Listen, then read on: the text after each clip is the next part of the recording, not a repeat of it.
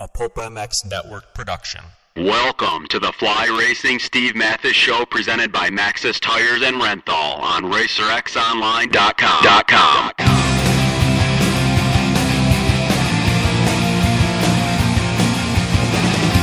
With your continued support of our sponsors, we have surpassed 1,500 podcasts delivered with over 15 million downloads. Click that Amazon banner on Pulp MX to help us out. Donate via Patreon if it suits you. As always, enrich your moto lifestyle by working with the sponsors who support us.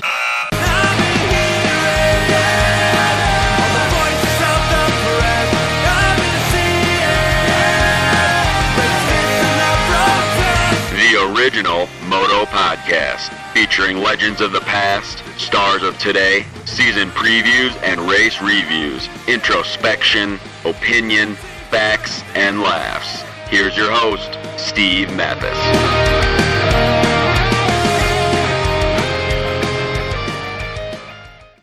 Welcome, everybody, to another edition of the Fly Racing Racer X podcast with Josh Demuth, the Sheriff. Makes his debut on the Fly Racing Racer X podcast. Thank you to everybody for listening. Thank you especially to the folks at Fly Racing. Their 2021 stuff is next level. They've got rid of the zipper on the light line. They just use a BOA now. They've got the Formula CC helmet. They've got the regular Formula helmet. That's absolutely amazing. They've got new features, new stuff in the knees in some of their lines. They've redone their goggle a couple years ago. The FR5 boot is really good. They have snow stuff as well, because now it's October and snow stuff is coming. So please check out Fly Racing and flyracing.com at your local dealer, your favorite e-tailer. And man, whether it's summer, winter, in between, whether you're fat, whether you're skinny, whether you're a woman, whatever it is, a man. I don't think they have dog stuff yet, but whatever it is, Fly Racing has something for you. So thank you to those guys. As well as Renthal, of course, the undisputed global leader in manufacturing design since 1969. Renthal has become notorious for relentless obsession to detail and quality through their commitment to produce the finest products on the market today. Please check it out, renthal.com. You know AC and ET and KR and all of those guys using Renthal for a long, long time now. Honda's had Renthal bars on their bikes since like 1986. Think about that. Think how long that's been, where they continue to use Renthal products on their bikes. So, thanks to those guys. Thanks as well to Matthes Tires, the MXSTs, developed by McGrath, used by A-Ray and Rod Bell, and even Rod Bell and A-Ray have been using some of their different lines as well. So, Matthes Tires for more information on that. UTV tires, the Minion line of mountain bike tires are amazing, so please check that out. Light truck tires, Matthes has got you covered in all things rubber. So thank you, Matthes, for coming on this show as well. So, all right, the Sheriff is a guy I don't know that well, other than to say hi over the years. I've had brief conversations with him, of course. Our paths have crossed. Great arena cross rider. And I always remember that he would, and I mentioned this in the podcast, he would just be gone for a while. I don't know where he'd go, and then he'd show up and he'd top 10, and then he'd be gone again. And then you're like, why doesn't that guy have a rod? Because he was that good whenever he showed up out of nowhere. So definitely one of the more underrated talents we've had. Almost won the U.S. Open with H&H back in the day. That was a nutty night. Really, really had a lot of success in life, the Sheriff has. So I wanted to catch up with him and see what's going on and more. So thank you for listening. Appreciate it. Please enjoy this podcast. And now, as promised, on the Fly Racing Racer X podcast, presented by the folks at Renthal and Matthes, 4-time Arena Cross champion and an all-around good dude. Certainly very, very talented on a motorcycle. I'm happy to catch up with him. It's the Sheriff, Josh Demuth. What's up, Josh, man? Thanks for doing this. Oh, absolutely. I appreciate you guys having me on, man. It's it's never easy getting old. So yeah, I hear you, man. I hear you. So what are you doing these days? What's happening? What are you doing? Man, I'm still in the Dallas-Fort Worth area, living down here, and just spending a bunch of time with my kids. Just catching up on stuff that I wasn't able to do racing. I work for a medical device company. Actually, with everything going on right now, we sell temperature monitoring systems. So for these big manufacturing facilities and stuff. We provide these like standing kiosks with basically it's kind of like a laptop screen that basically takes your temperature when you go in. So With that being said, it's pretty cool. We're able to keep people safe and healthy during these times. Yeah, absolutely. You married or girlfriend or what's going on with that situation? No, man. I'm sporting the single life right now, so I'm trying to lay low a little bit. Listen, Sheriff. If there's one thing that anybody who knows you listen to this podcast, you have no problem attracting a ripper. Like there's going to be a hot chick on your arm one of these days. There's no doubt. Well, so. I'm not saying that I'm not going on dates. I just don't. No, man. I don't know. I kind of been running low, but right. No, it's good. Like, I obviously going on dates and hanging out with chicks. That's never been a problem. No, it's never been an issue for Josh Demuth. never. Yeah. So no, never. But no girlfriend right now. Right. No wife. No nothing like that. I've been riding my Harley and trying to keep myself out of trouble. Okay, good to hear. I guess let's start with this. How much do you follow sport these days? How much are you watching it or following it? I mean, obviously, look, you grew up with it, so I don't know. How's that going for you? Yeah, I mean, not near as much as I should be. This new job and stuff that I got, it's pretty intense. So it doesn't leave a lot of free time, but at the end of the day, I still keep up with it. I mean, we'll catch races over at my buddy Chad's house. He records them all, and so just whenever we have some free time, we'll go watch. Didn't really get to see a whole lot of the outdoors, but I did see a bunch of the Supercross stuff. Cool. And then, of course, we got to go to Dallas before all this stuff hit. So I was there at that, and, we'll try to get back to some of these Texas Supercrosses that are coming here this year. Right. Yeah, hopefully, anyways, we're there. Let's cross our fingers. Now, you badly injured your lower leg in a crash. You had a bunch of surgeries. They actually ended up amputating it. You did get back on a bike, and you mentioned you ride a Harley. So how's life with a fake lower leg, I guess? How's that going, Josh? Man, it's not bad. I mean, it's one of those things. Everybody's got to get up every day and put their best foot forward. Me, it's I don't really have a best foot, so my fake leg's my best foot. But no, I mean it's tough. Some days, they're a little worse than others, but for the most part, things are going good. We haven't had any complications, nothing like that. Prosthetics are a little on the pricey side, so. I get a new leg every 3-4 years, and there's a lot of checkups, adjustments, and things. Your leg, it's kind of forever changing. Is it really? It's really weird. Is it really? Yeah. It's, your muscle composition, the leg. If you gain a little weight, lose a little weight, things like that. It really affects the way that the prosthetic fits and the way that it works. Mm-hmm. So in a sense, it's kind of like, going out to the practice track and trying new parts on your bike. It's you're forever messing with it. So I've gotten pretty good at tinkering around with it and, getting it to fit me well. As far as riding the moto thing, Steve, I haven't really, I've kind of done away with the moto thing. Every time I seem to go to the track, I end up, falling over or getting a little busted up. And I just, my body's so beat up, I can't really take another big hit like that. I actually spent some time over the summer and during the spring and here in the fall with Willie McCoy, the old flat track champion. Yeah. And so Willie works for Tucker Rocky here, and we, we've known each other for a long time, and he kind of got me into flat track. And so I bought a flat track bike and been doing it really just for fun, no racing, but have rode it a few times. And then, of course, I got my Harley, and that's where I get the most enjoyment, man. I got a bunch of friends that ride, and so we're out just about every single weekend. Ripping around on a Harley. So, is it your right one or left one? It's the right one, so I'm still able to shift and all that. Okay, so how's braking? Braking's good. I mean, being a motocross guy, you use your front brake most of the time anyway, so it's not a big deal. But we got a system basically hooked up on my bike to where it's kind of like your four wheelers with a proportioning valve. Okay. And so I basically have both brakes run through the front brake. Oh, okay. Yeah. So yeah, that proportioning valve lets me adjust it, 60-40, 50-50, whatever I want, and then basically just squeezing the front brake works both brakes. So. You did make it back on a motorbike, though, right, with the prosthetic, right? Yeah. No, I had made it back and was actually getting ready, after I got out of the hospital, got a bike, got a leg set up, and I was planning on doing the amputee class at the X Games. Yeah. And I ended up crashing and getting hurt again, and I spiral fractured my arm really bad and had some pretty bad shoulder damage. And ended up leading into a bunch of nerve damage. So now, basically, the whole right side of my body's junk.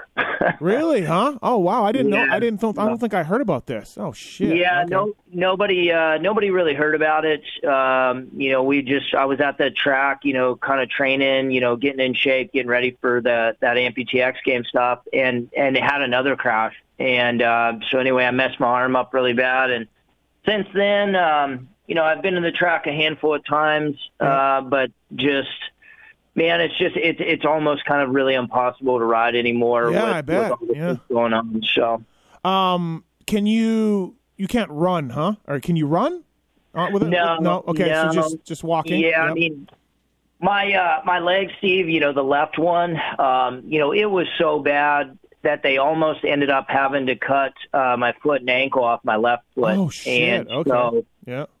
It was one of those situations, nobody kind of really knew, obviously the left leg was almost as bad as the right one. The only saving grace was, I didn't have any kind of infection or anything. I compound fractured my left leg as well, too. I had a rod that went I had a rod in my leg from a previous injury. And so that rod went through my ankle and basically threw my foot and blew out the side of my foot. Oh, and so snap. that one was actually compounded, but it never got any dirt or nothing in. And then I had a doctor that was there after about 4 or 5 surgeries. My foot just kept falling apart. And so when they put it back together, they've got this kind of like cage, and they fused a bunch of my foot and my ankle together. So my left leg's actually worse than my fake leg.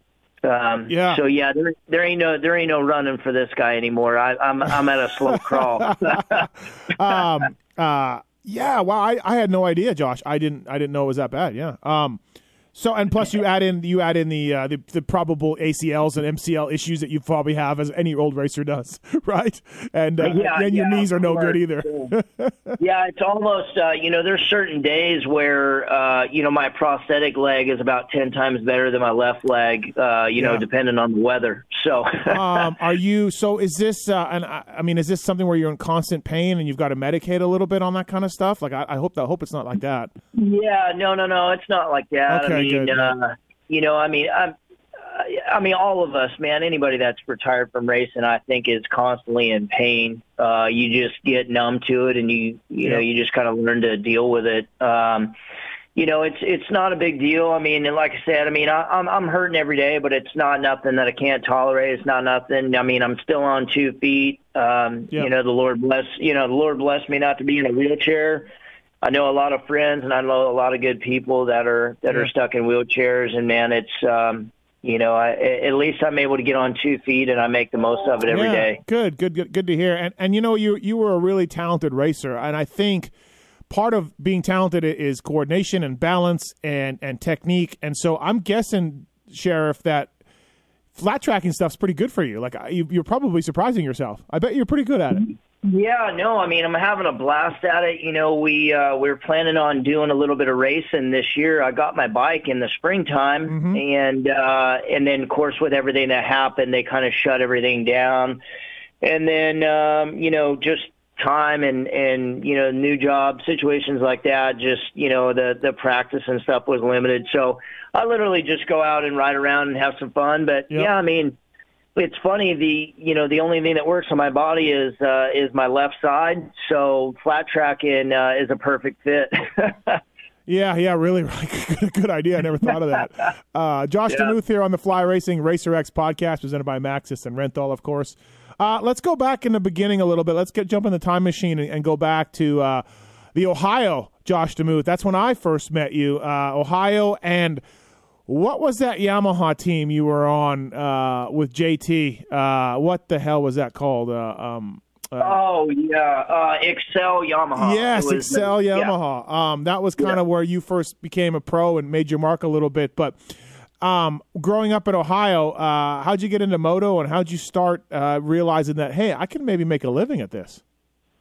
Yeah, it was kind of funny. I mean, we grew up in a real small town. I think, man, the population in my town I grew up in was like 35 people. So we were out in the middle of nowhere, and my dad and his friends rode. My grandfather actually rode a little bit. So bikes have always kind of been in the family. But, Dad raced hare scrambles and cross countries and stuff. And then they got me a bike just to kind of tool around and kind of do the same thing. And we ran into some friends that did motocross, and ended up, running into Brock Sellards. And so Brock only lived about 20 or so minutes from me.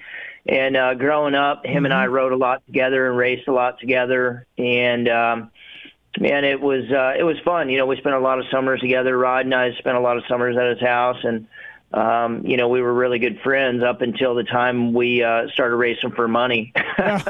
Then the rivalry. We were taking money from each other, so friendship kind of turned into a pretty good rivalry. Was there anything on the track between you two guys? Anybody take each other out? Oh yeah, no, we had. There was a couple times I can remember fist fighting in corners, laying in local tracks. Smack, yeah. No, Brock and I mean, we to this day, I mean, we still got a good, a decent friendship, and yeah. And we don't talk all the time, but he honestly was one of the reasons why, he was always a little bit better than me growing up. And so, that was my motivation was trying to beat him every weekend. And, I didn't really bloom until a little bit late. Yeah. And didn't really start winning and doing a lot till my 20s.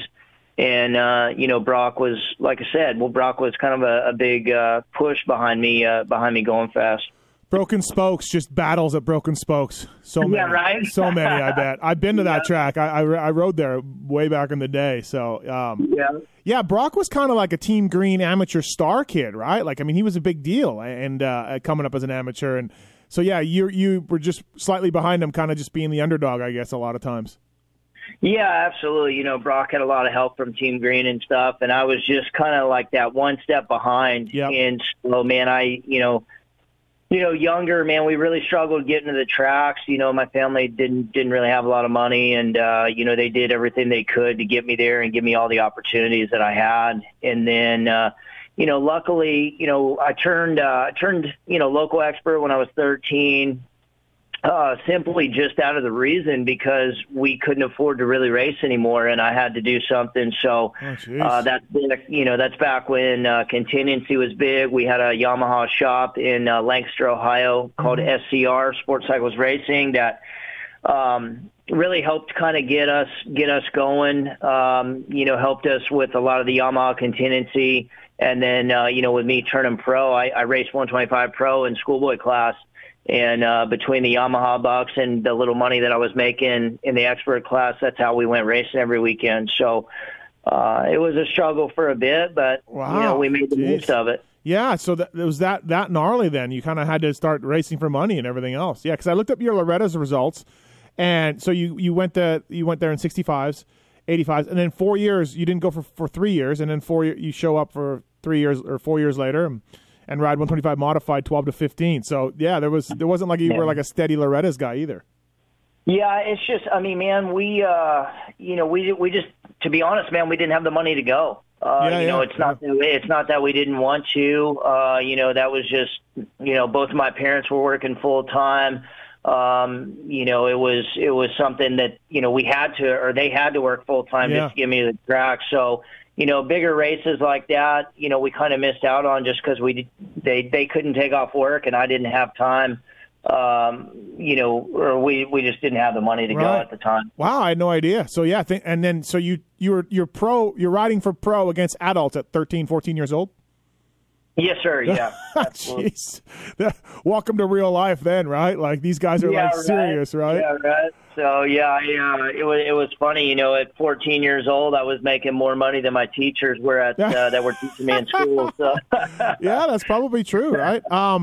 So that Excel thing never really actually worked. It never actually happened. But that was kind of your first year on pro. You were Yamaha a little bit, just kind of you made a couple of main events. Rode the 250 class in Steel City in '96. Got 20th overall. You know, Racer X Vault. So you're on your way at this point. And then in '97, you're on Suzuki's. What happens with that? What is that? I don't remember. Yeah, 97 was, 96 was realistically kind of my first real year doing it. You know, and then I ended up getting the first year, I got national number 88, and literally it came down to the last moto at Steel City. I got like a 14th or 15th, I think, in the last moto, and I got like 6 or 7 points, and that was good enough for a number. Nice. You know, yeah, right. So anyway, then we switched shops. I had a Suzuki shop in Cincinnati called Eastside Cycles, and they helped me out, got me on the tour. We traveled around, did a lot of the East Coast Supercross, and did a lot of the Nationals. From there, 98 kind of switched over, and I went back. I actually got a Team Green ride. Funny enough, but I had kind of a Team Green ride through Kawasaki with Ron Heben, and still did a lot of the Supercrosses, some of the arena crosses. Just I was kind of one of those guys that bounced around everywhere. There was a race we tried to go to it that was kind of in a 6-7 state area. And so we did the most, and then. That next year in '99 is when I met you guys with the Excel team. Okay, yeah. And so and then from Excel. But did it actually work? Was there I thought it folded right away, or did they take you racing? No, I mean we made it the whole year. Okay. It didn't come. Yeah, we made it the whole year. It didn't come back for a second. Yeah. But it was just one of those deals. I mean, I think the owner, he had. I think he got, grandfathered some money from someone who had passed away in his family, and he wanted to have a race team. And then I think, just with everything going on, he didn't really realize the costs involved, and to sponsor everybody, to pay everybody, to get him to the races. And so after 1 year, he just decided, it was better to just have a shop and kind of do the thing, but at least he can say he did it, When I was sitting down to think about my Josh Demuth memories, and we'll get to Arena Cross and all that in a little bit, but I was a mechanic for Red Dog in 99, 98. I was working for Ty Birdwell, and I remember thinking, before I did the podcast, I was like, God, he would just show up, he'd be super fast, and then he would just go away. And looking at your vault, that was kind of true. 98 Suzuki Hangtown, you got 7th in 125 class, and then you didn't come back until High Point, and then you were gone.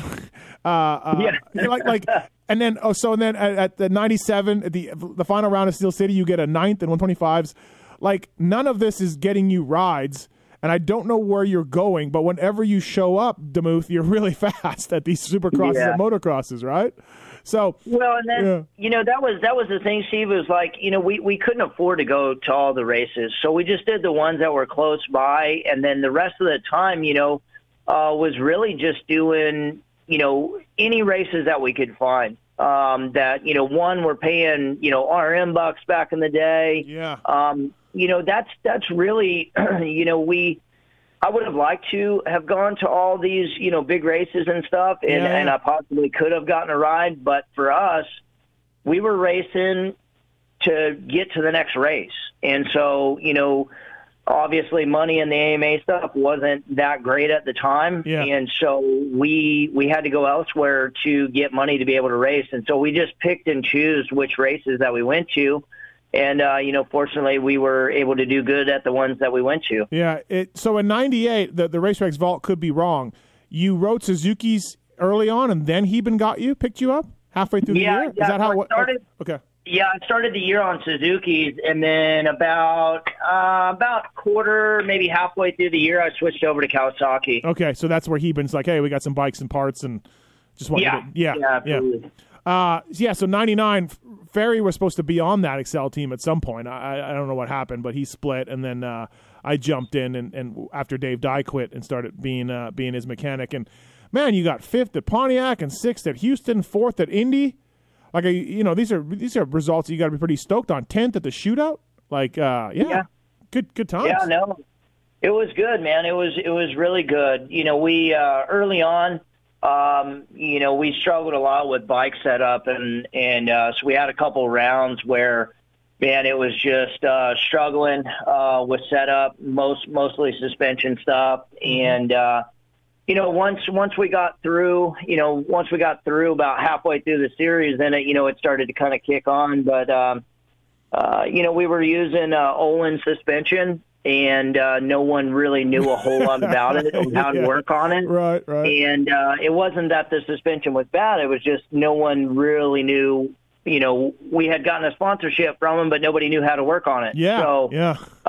It was a struggle for a while trying to get it tuned in. And once we did, then everything was solid and the results, kind of showed. But were you a bit pissed that you weren't getting more attention for some of these rides, like FMF Honda or DeMarini Suzuki or any of these guys? Were you getting a little pissed?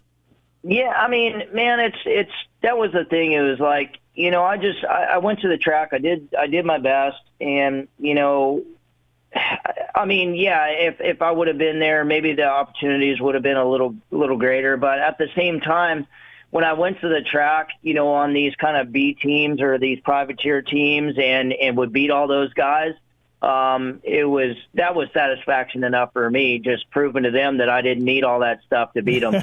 Right. Do you feel like you were better indoors or outdoors? I mean, obviously the arena cross stuff speaks for itself, but man, you got some solid outdoor results too on a 250 on a big bike. So what do you think? Man, dude, I don't know. I guess it depended on the bowl of Wheaties I had in the morning, whether I was going to be good at outdoors or good at Supercross. Or yeah. I mean, other than arena cross, I mean, I never really had like a favorite. I mean, it was always just I enjoyed outdoors. I enjoyed Supercross. I think I struggled the most at Supercross, but it was weird. I struggled the most at Supercross, but then I would go to Arena Cross and kill it. Mm-hmm. So it just depended a lot on the situation and the timing, I guess. I don't see a lot of great results at Troy, Ohio, at your hometown place. Like some decent ones, but nothing where you were like spectacular at Troy. Yeah, no, I for whatever reason I never did very good at Troy. And I don't know why. I just never had very good luck there. I did way better at Mount Morris and Steel City. Yeah, I grew up. Steel City's your place. Steel City's your house. Yeah. And I grew up at Mount Morris and Steel City racing. Racing as a kid on 60s, and Steel City was always one of my favorite places to ride, and still is. That was one of my all-time favorite tracks. Was there something about you and Tyler Evans this year in 99 or 98? Am I getting that mixed up? No. We were there. Tyler and I were kind of, we had back then we had a group of guys that kind of traveled around, and we all, we were all in our vans or box vans or whatever, and all of us kind of traveled, and that's really kind of where I met Carrie Hart. We were all down in Croom, down in Florida, kind of by where Thomas lives, and all of us were kind of camping, and then we'd go to these races, and we'd all pitch together, and we'd all, travel together, and then that way if somebody had a problem, we were always there to help one another out. Yeah. And so there was about 10 of us guys that basically just, trucked across the world, or across the U.S., going to all these races. So yeah, and then if somebody had a bike break or something, everybody always had spare parts, and we just kind of swapped things back and forth. So right. It really helped out, and there was a good group of guys that I traveled with back in the day that really made a lot of stuff happen. So end of 99, you put in good results, but that's when the Arena Cross offer comes. How does that come together? Yeah, I had done all those arena crosses when I was younger. Growing up in Ohio, you can't race for 5 months out of the year because there's 2 foot of snow on the ground. And right. So, arena cross was just a way for us to race in the winter. And ended up, I went and did a couple of the rounds, no teams, no nothing, and just did really well. And then got an offer from Tough Racing to finish out the series for one of the riders that got injured. Okay. So would you race Budman and Denny at their peak? Would you jump in there and race the Des Moines opener and stuff like that? Yeah. It wasn't until that was pretty early on. Right. That was 99. I did like the last half of the rounds for Tough, and that was when Buddy had won the championship the year before. He was him and Denny were on that Primal Impulse team with Billy Willie. And so, those guys were, number 1 and number 3 respectively. And so I was just kind of still a punk kid coming in and would battle it out and race with them. Had a couple of good wins that year and stuff. And so, it just bounced around. They didn't like you guys coming in there, like the Supercross kids. They didn't like you guys coming in there. Yeah, I was pretty fortunate. Buddy and Denny were always super nice. Mike Jones was always great to me. For whatever reason, I didn't come from a whole lot, and I think those guys knew that, and they knew that I'd struggled just to even get to the track. Yeah. So when I was there, man, these guys, like Buddy and Denny and Mike, they were they were helpful. It wasn't like of course they didn't want me to beat them, but at the same time they weren't. They were proud of me for what I was doing and where I had came from, and so that meant a lot. So you got a ride with Anteluk that first year? Yeah, that was 99, and then that following year, I had signed with Carrollton Kawasaki. Oh, okay. And the year before, they had was Jeremy Buell and Mike Caton, and then of course they sponsored Grayson Goodman back in the day as well too. So I rode for them that year. So that would have been 2000, 2001 with Darcy Lance from Canada. Yeah. And so we traveled the whole thing. Darcy and I, we took turns driving the box end of the races. And then that following year is when I met up with the Shogun guys here in Texas. Oh, okay. And that's kind of where everything started. How did you do those years? How'd you do those years that when you were, because you won all your titles on a Yamaha, right? No? I won two on Kawasaki's and then 2 on Yamaha. Oh, all right. I my bad. I didn't realize that. So it went pretty well. You were immediately adapting to the indoors race. And, if I know anything from talking to Buddy and Denny over the years, if you win those things, you can make some good money. So for you, was this the most money you were making?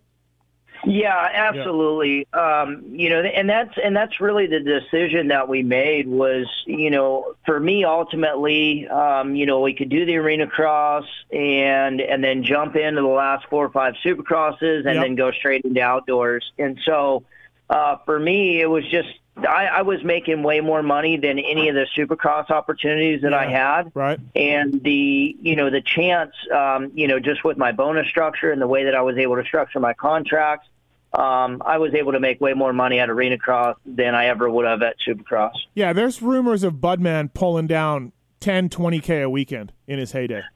Oh yeah, no, I think the most I ever made with, I made right about $28,000 one weekend. I won all 4 races a few times throughout my career. Yeah. And with the purse and with the bonuses I had set up with my sponsors and everything, I was walking out of there with close to $30,000 for a weekend if I won all 4. So. Dude, that's awesome. Great. that had been so cool for you to have that and have some financials. I mean, it's arena cross. You're not becoming a supercross star like maybe you dreamt of, but this was awesome. No, for me, and that's the thing. Everybody kind of, they always ask me. It's like, man, what if you would have been in supercross during that time? Could you have won some races? Could you have won a championship? And for me, the arena cross was just where I fit in the best. You know, I had the best opportunities there. You know, the people that I raced with, the people that were there running the events with my kid, and it was a family for me. And that was that was a huge thing. You know, having family, having friends. You know, no matter how gnarly the racing got. You know, we all hung out and we were all friends and family, and you know, I'm happy with the decision that I made, you know, to do arena cross. To me, it was just as good as winning a Supercross. Yeah, absolutely. So did Shogun throw a bunch of money or Yamaha come in hot? Like, why'd you switch? Well, so initially we had a guy down here, Steve Harvonic, that ran a local motorcycle shop down here in Texas. Ray from Carrollton Kawasaki decided to fold up his team, and this is where Jack kind of came into the picture. Jack was working for Steve at the shop, Jack and they Yost. Wanted to do it. Yeah, Jack Yost. Yeah, they wanted to do a small race team, and so they hired me and Travis Hodges to travel around and do the arena cross. You know, we had no Yamaha support. It was just all, you know, kind of through you know, through them. And that's when Bradshaw came back and came out of retirement and raced. And so he basically had all the Yamaha support. And that year was kind of really like my breakout year. And so about a quarter of the way through the season, you know, I was in the points lead. Damon and I were battling, and Yamaha stepped in and gave me a few bikes, gave me a big parts allowance. And so that was kind of the first start of having factory support with Yamaha. Oh, okay. All right. Yeah, cool. Yeah, then Damon goes and breaks his leg, and, you know, and then it looks like over the year and a year and a half, like Yamaha stepped up a little bit. I mean, because I remember I was at Yamaha working for Ferry, and you came to the Supercross track to test a little bit. So you were involved in that kind of way.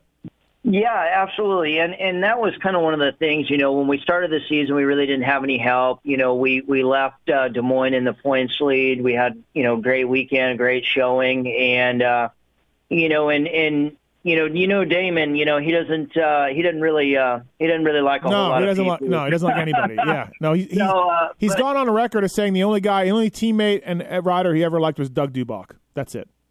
Yeah, right. Well, it was kind of funny, you know, Damon was always my favorite rider when I was a kid. Yeah. And so when he came into the series, you know, we became friends, and I don't think, you know, he just kind of kept to himself, didn't really talk to anybody. But in my aspect, you know, I got to ride with my childhood hero. We had some good battles. We raced, and I don't know if Damon had anything to do with helping me out with Yamaha. You know, I'd like to think so, but you know, we kind of became really good friends over the years. You know, that we spent racing together, and you know, he was, like I said, always one of my idols, and you know, that was kind of a start to a great career. 01 U.S. Open, I worked for Kelly Smith at KTM, and there's a 4-stroke race at halftime and intermission, and Damon was in it. He came back, and my rider, I worked for Kelly Smith, and he beat Damon, and I was almost cheering Damon on behind him more than I was cheering Kelly on. I was just like, this is fucking awesome. It's Damon Bradshaw. This is so awesome, you know? So it was great. I can't imagine racing against him if he's your childhood hero. Oh, man. Yeah, I can't even tell you how many battles Damon and I had. But I tell you, there's not a lot of people that I had and showed a lot of respect for on the track, you know, and that was one of the guys. I mean, no matter where we were at, no matter how bad we were battling, you know, that guy was probably the funnest guy that I've ever raced with and ever had the most respect for was Damon. He showed me a lot of stuff. Right. Taught me a lot of things that I'll never forget to this day. That's awesome. No, for sure. And all of us at Yamaha were jealous too, because you and Jack would show up to the Supercross test track and we'd be out there all day, right? Just changing clamps and forks and shocks, and we'd be like looking over at you guys, and Jack would be like, "Hey, try this muffler. All right, try this shock. All right, let's call it a day. Let's go home." Yeah. And we were always like, we want to get on that program. We want to get on Demuth's Arena Cross testing program. You know what I mean? So. Yeah. Man, it was. I tell you, you know, the Yamaha 4-strokes were really good back in the day, and for me, I don't know why, but in Supercross and that stuff, really the most stuff that Jack and I did was just suspension. Yeah. And I liked racing my bikes, basically kind of stock. Mm-hmm. I mean, we did a little bit of head work here and there to them just to kind of clean everything up. But for the most part, I liked my bikes really smooth and really mellow. Right. And that's just the way my riding was. I was pretty smooth when it came to Supercross and just timed everything good. And even in Arena Cross, it was, all about timing. And we literally would just set up the bike to handle in the whoops, and then I would learn how to ride it and deal with it elsewhere. Right. Yeah, exactly. I'll figure it out. Right. So what was that was kind of our go-to, I guess. What was your worst Arena Cross takeout that you ever had done to you or that you did to somebody? Because all you guys got stories. There had to have been a couple. Yeah, I mean, it's I've I've had to take out a lot of guys. Oh, I bet. Yeah, none really super specific. There was one in I think maybe 2005, 2006. I came in and did the first round in Des Moines for Hart and Huntington. I had got one of my usual starts, about like 10th or so, and had worked up the whole race, coming from behind. I got into second, and then on the last lap, in the last corner, cleaned out Danny Smith pretty good for the win. Oh, poor Danny. Yeah, poor Danny, man. And then, there was so many of those takeout moves and stuff in the back, but there was another one. I mean, Brock Sellers and I couldn't even count. Yeah, I couldn't even count how many times him and I had taken each other out. So probably me and Brock have had the most run-ins in Arena Cross, I'm sure. And again, me being friends with Danny and Budman and everything else. So Budman was telling me he was making $350K a year in his heyday. You around that? Were you around that? Yeah, no, yeah. I was making a little bit more than that. That's when awesome. I was riding for Yamaha. Right. That's awesome. That's great. Yeah. Such a cool pivot and such a great, career move for you guys and these other guys. Well, and that was the thing, I wasn't going to make that kind of money in Supercross.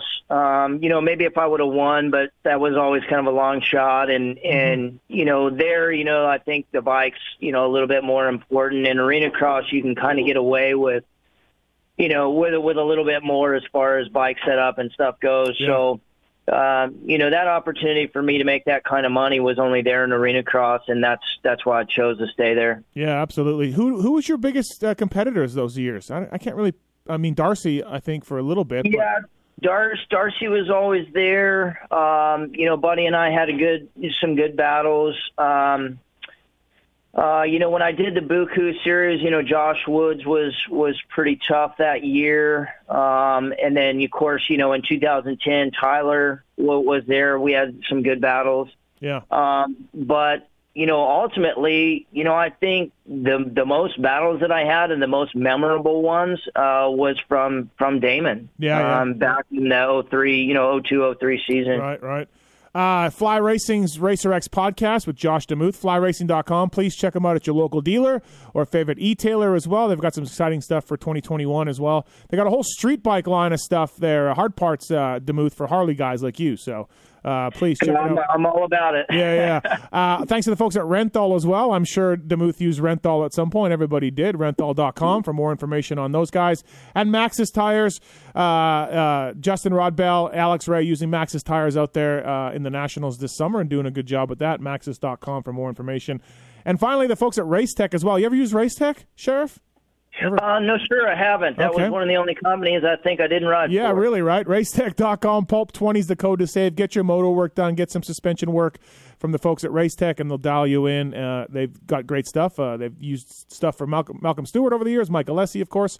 Many, many guys have used Racetech. So, all right, Sheriff. So, one of the other things about Arena Cross is the life off the track that all of you guys had.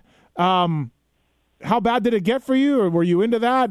Was it a Friday night thing, and then drag yourself out of bed Saturday morning, or how was that for you? Did you take it more serious than those guys, or no?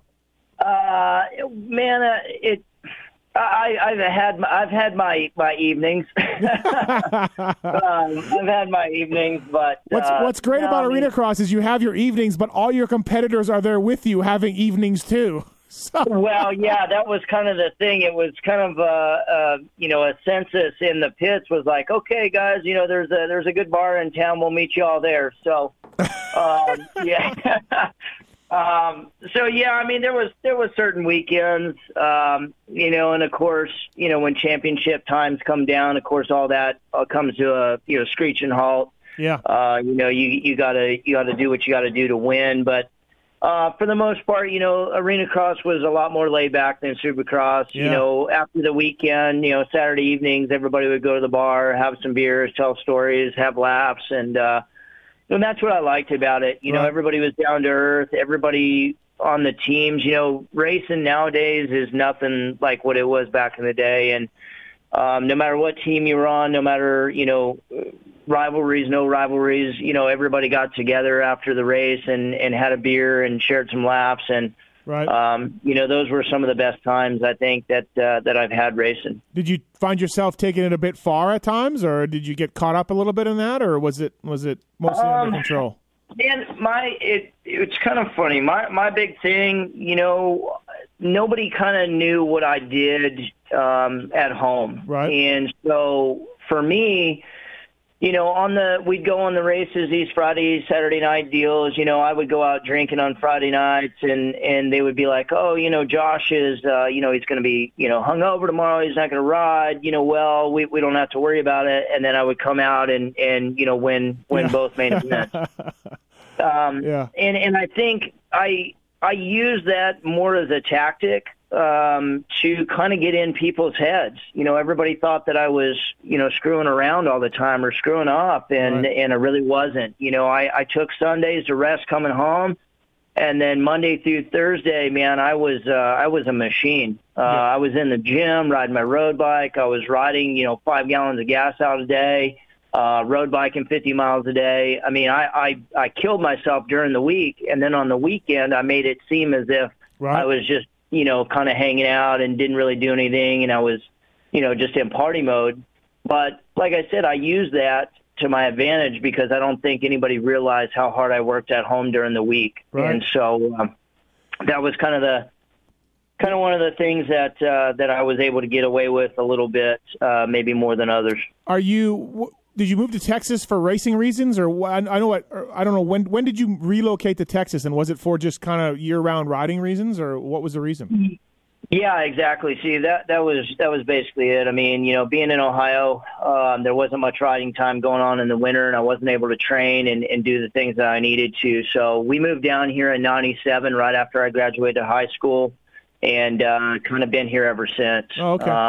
Yeah. There was a lot of good riders that I had met through the years. Charlie Bogart, Grace and Goodman. A lot of those guys were here, and there was a good talent that was here. And so when we come down, that was just another stepping stone for me to be able to, to elevate my riding.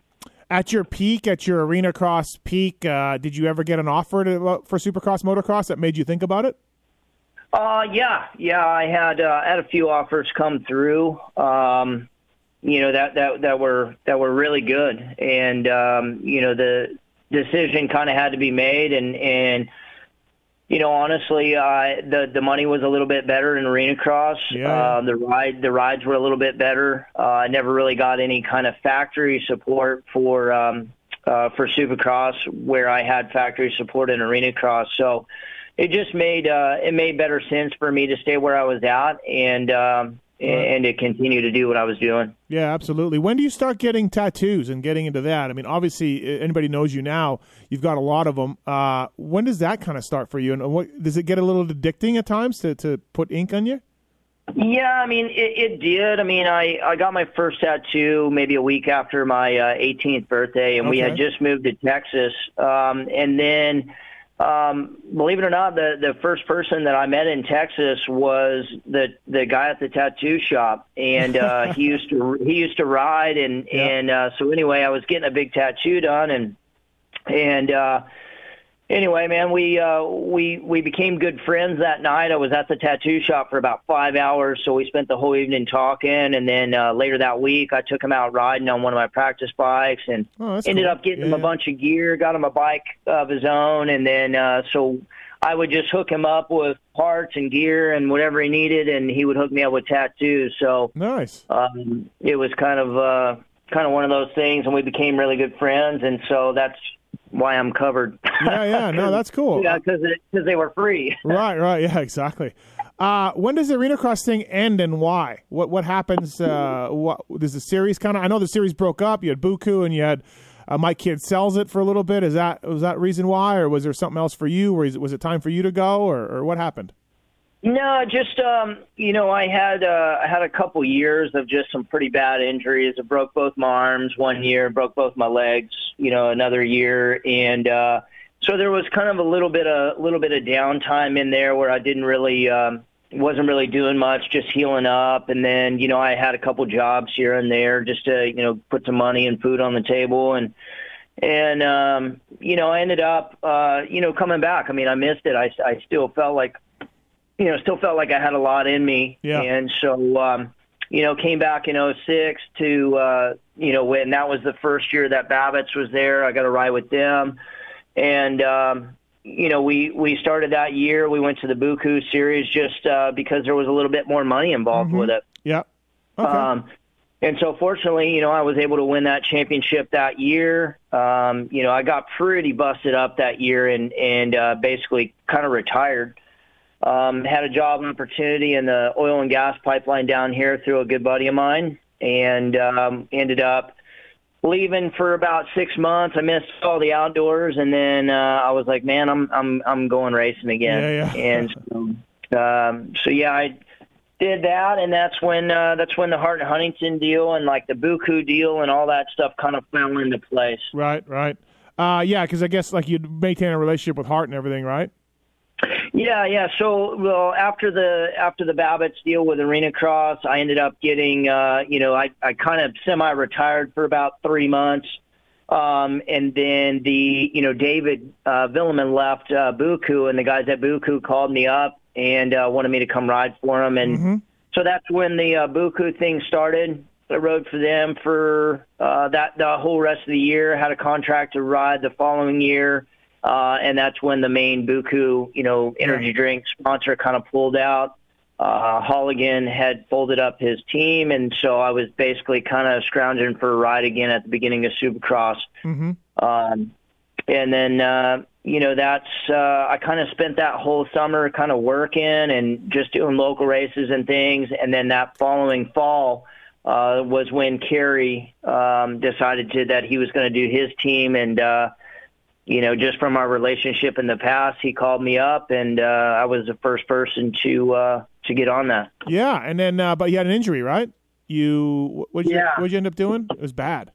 Yeah, so I dislocated my wrist really bad at his practice track in Vegas. Yeah, that's it. Before I even really I did the U.S. Open. That was when I got third at the U.S. Open, and almost I had a chance to win it, and just couldn't pass Weimer there at the end, and I ended up tying. I think we all three tied. Grant, Chad Reed. Right. Yeah, we all three tied in points. So yeah, that was kind of my bad. Had I known, maybe I would have tried a little bit harder to get Weimer, but I was just happy that I was doing good. Happy that I had a couple of good solid nights, and I didn't really know I had the opportunity to win, or I might have tried to. Not that I would have tried harder, but I might have stepped it up a little bit. But yeah, I think you were winning it until like late in the race, like late in the moto. They were coming through the pack or whatever. You were in position. Yeah. If I remember right, they had the points on the screen or something.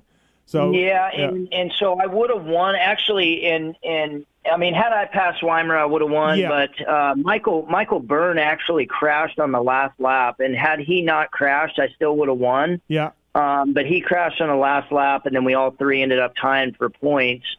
So yeah, I mean, either him not, either Byrne not crashing or me passing Weimer would have kind of sealed the deal. But dude, can you imagine? You would have won that $100,000, and that would have been fucking awesome. Oh no, that would have been rad. Yeah. But I still kick myself in the ass for that one for sure.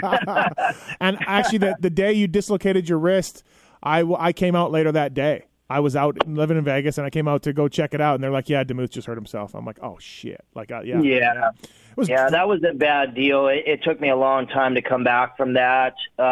Basically, pretty much the whole Supercross series, and then I came back and was struggling with that thing. It was pretty tough to ride. It was my right wrist on my throttle hand, so.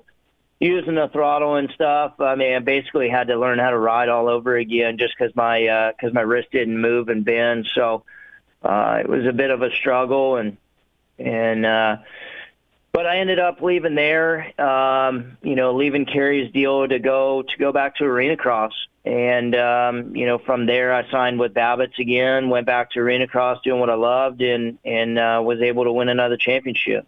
Yeah, that's pretty awesome. A nice little comeback for sure, right? Yeah. So I was doing that, and that was 2010. So I got a ride with them in 2010. Went, and that's Tyler and I had a good battle throughout the year.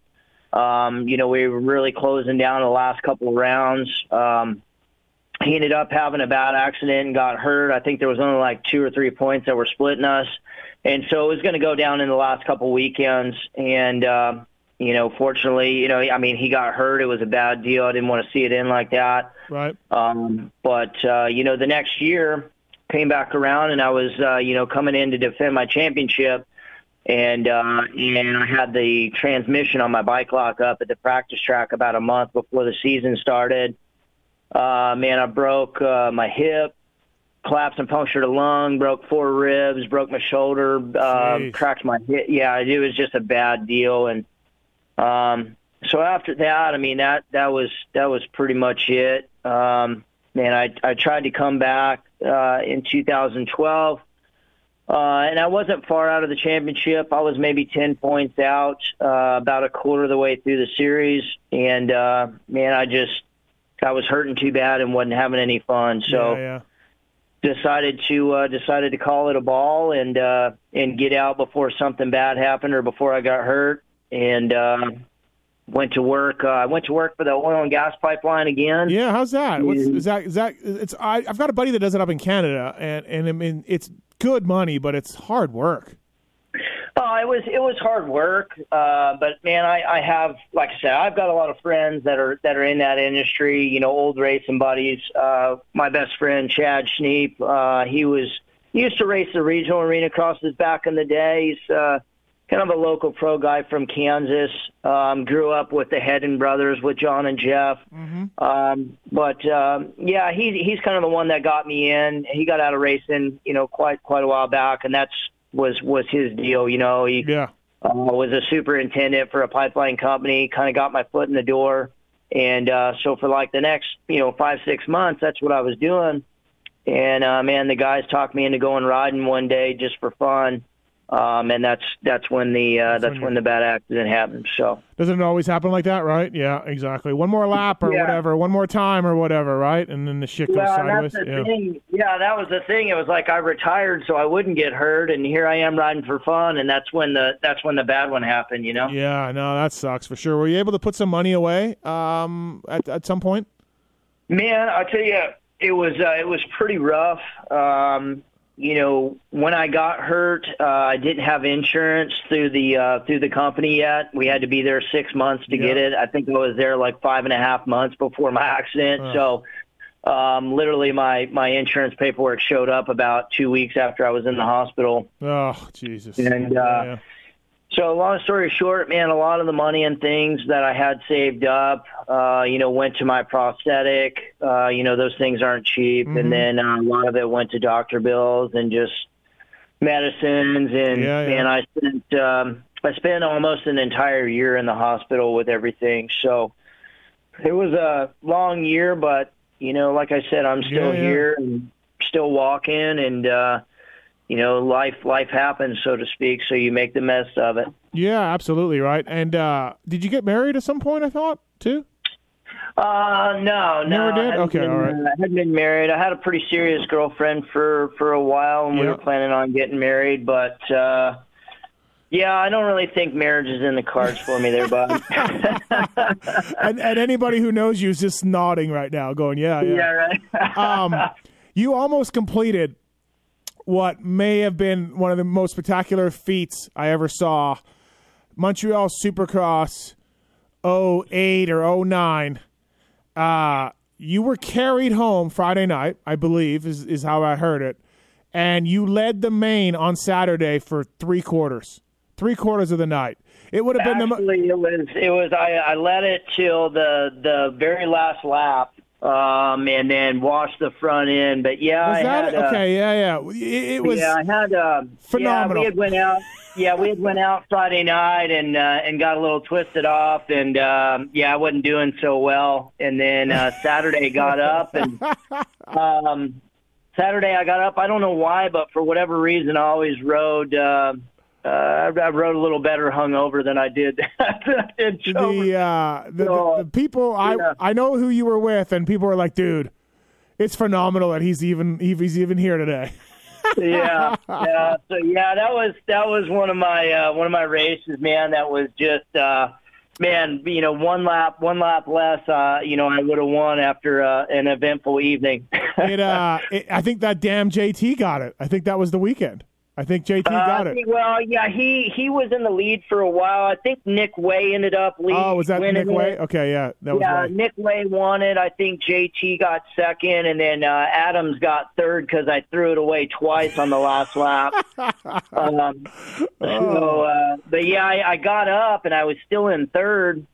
And so I crashed on the next to last lap. Yeah. Nick passed me, and then Teddy Mayer was in front of me, and I was going about 30 mile an hour faster in the whoops than everybody else, and I passed Teddy back, but I was going so fast I couldn't slow down, and I ended up hitting the wall and crashing again. And then when I got up from that, I had went back to like sixth, and then and so ended up sixth for the weekend. I was pretty bummed out, but after the night I had, I shouldn't have been too pissed. I guess. No, it could have been an epic story. It could have been one of those ones that all of us bench raced about for years, about the time the Sheriff pulled off the main event win. Yeah, that wasn't one of my finer moments. But hey, listen, it's awesome. Yeah, it's stuff that we still laugh about today, right? So. Absolutely. I mean, there's nothing that can be said for having good times with your friends and enjoying racing, and that's that was kind of not really towards the end of my racing career, but it was. I mean, I had a few years left after that, but the older you get, you take time to enjoy your surroundings instead of just being there so much for work, and you enjoy the people that you're with and you enjoy your teammates, your team, the friends that you're riding, because everybody's from so many different parts of the world that you may never see them again. And so that was kind of the thing, man. I tried to enjoy my life as much as I could in the later part of the years racing, because you never know when the last time you're going to see somebody is, Did you ever do any Europe stuff? What'd you do over there? Did you have any... Man, I did a little bit. I went to Germany and did the Dortmund Supercross. Yeah. I can't remember what year it was. It may have been 06 or 07. I can't really remember. But I went over there. I won the Dortmund Supercross over there. Nice. And Mike Jones had set everything up with a File Kawasaki over there, and so my dad and myself went over, and we ended up winning the Dortmund Supercross. That's a big deal. That's a big race. Yeah, that's a huge race. Oh, it was huge. Yeah, I ended up winning a Toyota Tacoma or a Toyota, some kind of car or something over there, and but yeah, it was an awesome weekend. Had a blast. All the people from Germany were super cool. And also too, Mike Jones is a legend over there. He's a legend. So. Oh yeah, no, we had a good time with Mike. I think my dad had Yeah, my dad had a really good time with Mike. I think they were up all night drinking champagne and beer, and he was a little rough on Sunday. Yeah, I bet. Yeah. Where else? Did you go anywhere else? Man, I went to Australia. Oh, okay. And, I went down there, raced about 3/4 of the season down there, and I broke my hand at the next to last round, so I came home a little early. The arena cross went over to Switzerland, for the couple years. That's right. Yeah. We went to Geneva, Switzerland over there and raced. Other than that, man, not really. I mean, that was pretty much it. I went to Spain one time with Phil Lawrence. Oh God! Did an outlaw or some outdoor race over there with him. That was fun. Oh God! That was real fun. I can imagine after the race. Yeah. Oh, me and Phil had a great time. Everybody who goes out with Phil back in the day had a great time. There's no doubt. Oh yeah, me and Phil weren't good for each other. Right, that's for sure. Right. Oh, absolutely. I can imagine that.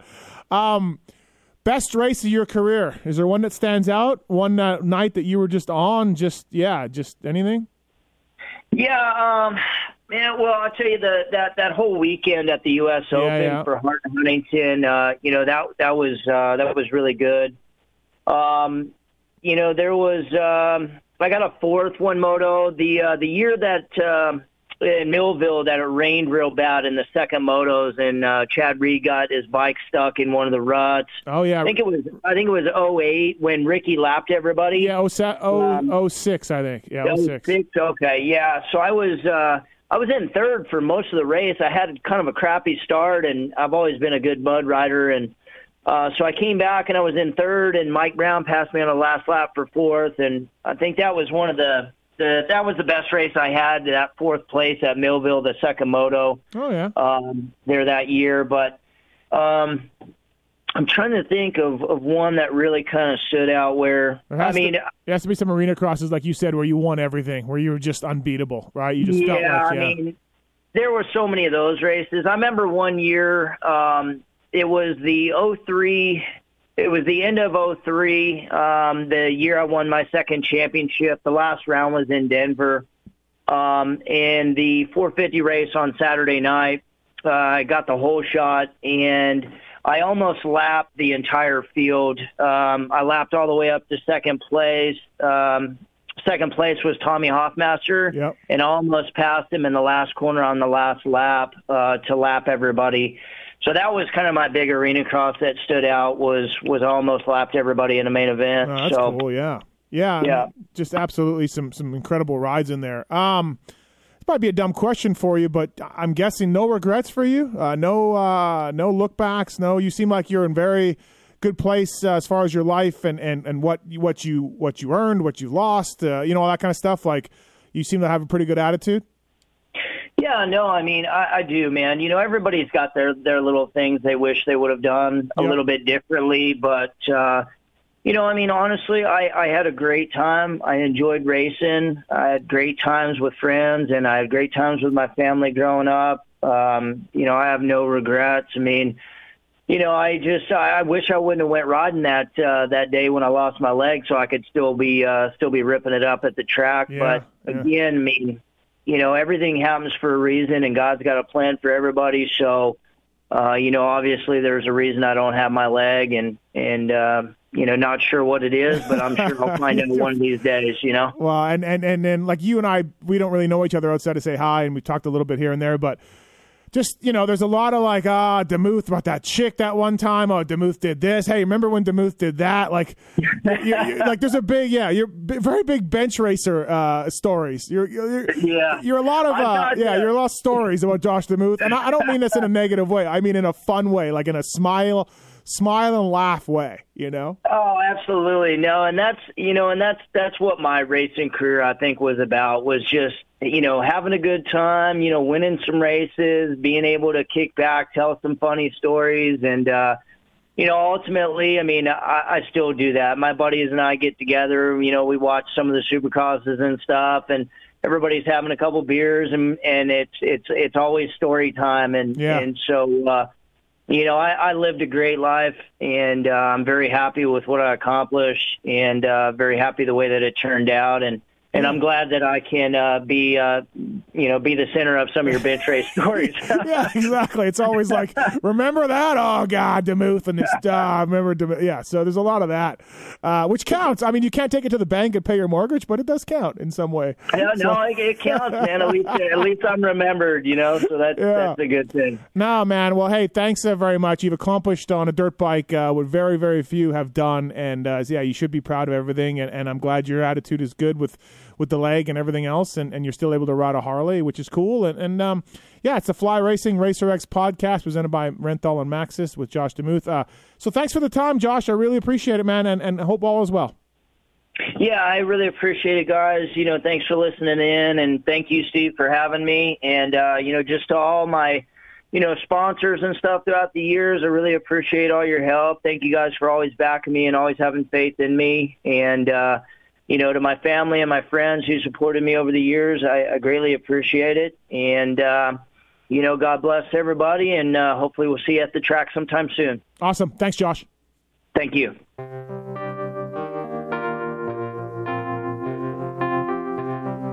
Thanks for listening to the Fly Racing Steve Matthes Show. Don't forget to check out some of our past shows, including motocross legends such as The Bad Boy, Rick Johnson. I looked down and my hand was junk. I mean, it was sitting over to the side. The tendons were jerking in weird places. And my biggest disappointment with Danny Storbeck is that he never said sorry. Danny and I were friends, and we've never talked since. Brian Lunas. Before the 500 event, Dave and I fly to Germany, go down to Stuttgart. There's this little shop out the back of the mall factory. We get our cylinders, take them back, and, off we go. And, we ran Nicosil cylinders as a factory part for a handful of years before anybody ever saw it in production. Dave Arnold. And Magoo was all, how he did the big pancake thing, and he's got the thing, he's completely laying on the gas tank trying to miss his tree. I mean, he would have gone even harder, jumped farther if that tree hadn't have been, if it hadn't have been there. The Hurricane, Bob Hanna. I love the guy. I don't dislike. I think he's the greatest competitor this sport ever had. Absolutely 100% in my mind. I firmly believe that statement I said about these modern-day guys in Switzerland or Holland or Belgium on 45 minutes on the same bike. You're not beating Roger. Are you crazy? They're not doing it. If they think they're so much better nowadays than they were in those days, they're fools. They're different bikes, different times. The Beast from the East, Damon Bradshaw. It got to the point where I didn't want to leave home, and once I got to the race, I wasn't into it. If I wasn't going to give 100%, I'm not going to take their money. The working class hero, Doug Henry. It was definitely an emotional moment for me, just thinking to myself, that's it, and it's amazing the stuff that goes through your head in a short amount of time of the things that, that I was going to miss. The Dogger, Ron Lachine. Until you really open your ears and you want to listen to what they're saying, it's like beating a dead horse. And I know from personal experience, did anybody ever sit me down? Of course they did. Everybody did. Pro Circuits, Mitch Payton. There's two ways to make the money. One is you can sign for money, or two, you can earn the money. I'm a high believer in earning the money. I think they ride better when they earn the money. 7-time Jeremy McGrath.